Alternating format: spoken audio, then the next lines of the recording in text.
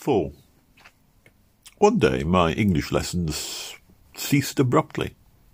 The weather was getting hot, and one of my pupils, feeling too lazy to go on with his lessons, dismissed me. The other just disappeared from his lodgings without notice, owing me 12 francs, and I was left with only 30 centimes and no tobacco. For a day and a half I had nothing to eat or smoke, and then, too hungry to put it off any longer, I packed my remaining clothes into my suitcase and took them to the pawn shop. This put an end to all pretence of being in funds, for I could not take my clothes out of the hotel without asking Madame F's leave. I remember, however, how surprised she was at my asking her instead of removing the clothes on the sly, shooting the moon being a common trick in the quarter. It was the first time that I'd been into a French pawn shop. One went through grandiose stone portals, marked, of course, with liberté, égalité, fraternité. They write that even over the police stations in France. Into a large, bare room like a school classroom, with a counter and rows of benches. 40 or 50 people were waiting. One handed one's pledge over on the counter and sat down. Presently, when the clerk had assessed its value, he would call out, "Numero such and such," and "Will you take 50 francs?" Sometimes it was only 15 francs, or 10, or 5.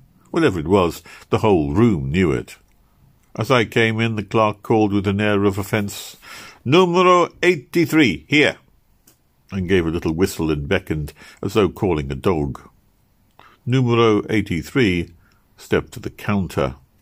He was an old, bearded man with an overcoat buttoned up at the neck, frayed trouser ends.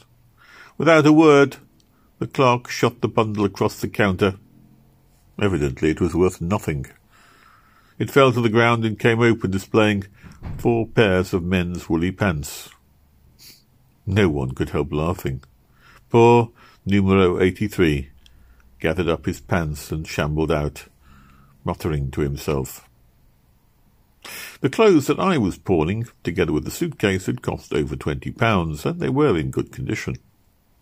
I thought they must be worth £10, and a quarter of this, one expects a quarter value at a pawn shop, was 250 or maybe 300 francs.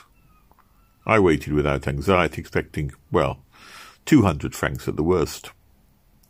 At last the clerk called my number. "Numero 97. "Yes," I said, standing up. 70 francs. 70 francs for £10 worth of clothes. But it was no use worth arguing. I'd seen someone else attempt to argue, and the clerk had instantly refused the pledge. I took the money and the pawn ticket, and I walked out. I'd now no clothes except what I stood up in, the coat badly out at an elbow, overcoat moderately pawnable, the one spare shirt. Afterwards, when it was too late, I learned that it is wiser to go to a pawn shop in the afternoon. The clerks are French, and like most French people, are in a bad temper until they've eaten their lunch. When I got home, Madame F. was sweeping the bistro floor. She came up the steps to meet me, and I could see in her eye that she was uneasy about my rent. "Well," she said, "what did you get for your clothes? Not much, eh?" 200 francs, I said promptly. "Tiens," she said, surprised. "Well, that's not bad. How expensive those English clothes must be." The lie saved a lot of trouble, and strangely enough, it came true. A few days later, I did receive exactly 200 francs due to me for a newspaper article, and, though it hurt to do it, I at once paid every penny of it in rent. So, though I came near to starving in the following weeks, I was hardly ever without a roof. And it was now absolutely necessary to find work, and I remember a friend of mine, a Russian waiter named Boris, who might be able to help. I first met him in the public ward of a hospital, where he was being treated for arthritis in his left leg. He told me to come to him if I was ever in any difficulty. And I must say something about Boris, because he was a curious character, and my close friend for a long time. He was a big, soldierly man, about 35, and I had been good-looking at one time, but since his illness had grown immensely fat from lying in bed. Like most Russian refugees, he'd had an adventurous life. His parents were killed in the revolution, and they'd been rich people, and he'd served through the war in the 2nd Siberian Rifles, which, according to him, was the best regiment in the Russian army. And after the war, he had first worked in a brush factory, and then as a porter at Les Halles, and then became a dishwasher. And finally, he worked his way up to be a waiter, where he fell ill, and he was at the Hotel Scribe, and became 100 francs a day in tips. His ambition was to become the maître d'hôtel after 50,000 francs and set up a small select restaurant on the right bank. Boris always talked of the war as the happiest time of his life. War and soldiering, well, they were his passion. He'd read innumerable books on strategy and military history, and he could tell you all about the stories of Napoleon and Kurtzov and Clausewitz and Moltke and Foch. Anything to do with these soldiers pleased him. His favourite café was the Glacier de Liesse on Montparnasse, simply because the name or the statue of Marshal Ney stands outside it. Later on, Boris and I sometimes went to the Rue de Commerce together. If we went by metro, Boris always got out a Cambron station instead of Commerce, although Commerce was nearer, because he liked the association with General Cambron, who was called on to surrender at Waterloo, and simply uttered "Meurtre." The only things left to Boris by the revolution were his medals, and some photographs of his old regiment. He'd kept these when everything else went to the pawn shop, and almost every day he would spread the photographs out on his bed, and he'd talk about them. "Voilà mon ami. There you see, me at the head of my company. Fine big men, eh? Not like these little rats of Frenchmen. A captain at 21, not bad, eh? Yeah? Captain in the 2nd Siberian Rifles? My father was a colonel.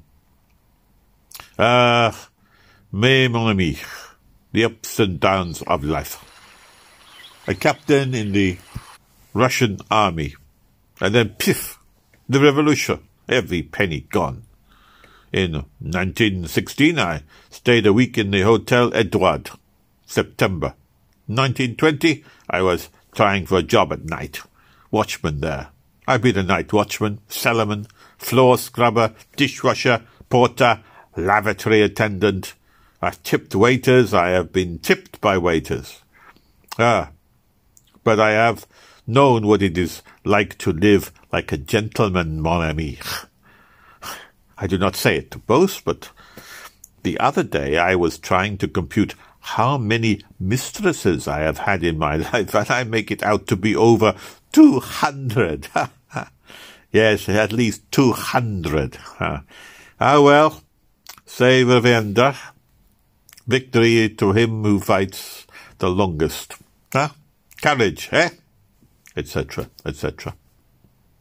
Boris had a queer, changeable nature. He always wished himself back in the army, but he'd always been a waiter long enough to acquire the waiter's outlook. Though he had never saved more than a few thousand francs, he took it for granted that at the end he would be able to set up his own restaurant and grow rich. All waiters, I afterwards found, talk and think of this. It's what reconciles them to being waiters. Boris used to talk interestingly about hotel life. "Waiting is a gamble," he used to say. "You may die poor, but you may make your fortune in a year. You are not paid wages, you are depend on the tips, 10% of the bill, and a commission from the wine companies on champagne corks. Sometimes the tips are enormous. The barman at Maxim, for instance, makes 500 francs a day. More than 500 in the season. I have made 200 francs a day myself. It was at a hotel in Boris in the season. The whole staff, from the manager down to the plongeur, was working 21 hours a day. 21 hours work and 2.5 hours in bed. Ha! For a month on end. Still, it was worth it. 200 francs a day. You never know when a stroke of luck is coming. Only when I was at the Hotel Royal, an American customer sent for me before dinner and ordered 24 brandy cocktails. Well, I brought them all together on a tray in 24 glasses. "Now, garçon," said the customer, and he was drunk, "I'll drink 12, and you'll drink 12, and if you can walk to the door afterwards, you get 100 francs. I walked to the door, and he gave me 100 francs. And every night, for 6 days, he did the same things. 12 brandy cocktails, and then 100 francs. Yeah. 6 months later, I learned that he'd been extradited by the American government. Embezzlement, you know. It's a fine thing, you know. You do not think about these Americans, eh? I liked Boris, and we had interesting times together playing chess and talking about war and hotels. Boris used often to suggest that I should become a waiter. "Their work would suit you," he'd say. "When you are in work, with 100 francs a day, and a nice mistress, it's not bad. You say you go for writing. Writing is bosh. There is only one way to make money at writing, that's to marry a publisher's daughter. But you would make a good waiter, if you shaved that moustache off. You are tall, and you speak English, and those are the chief things a waiter needs. Wait till I can bend this accursed leg, mon ami, and then, if you are ever out of a job, you come to me." Well, now that I was short of my rent, and getting hungry, I remembered Boris's promise, and I decided to look him up at once. I didn't hope to become a waiter so easily as he'd promised, but of course I knew how to scrub dishes, and no doubt he could get me a job in the kitchen. He'd said that dishwashing jobs were to be had for the asking during the summer, and it was a great relief to remember that I had, after all, one influential friend to fall back on.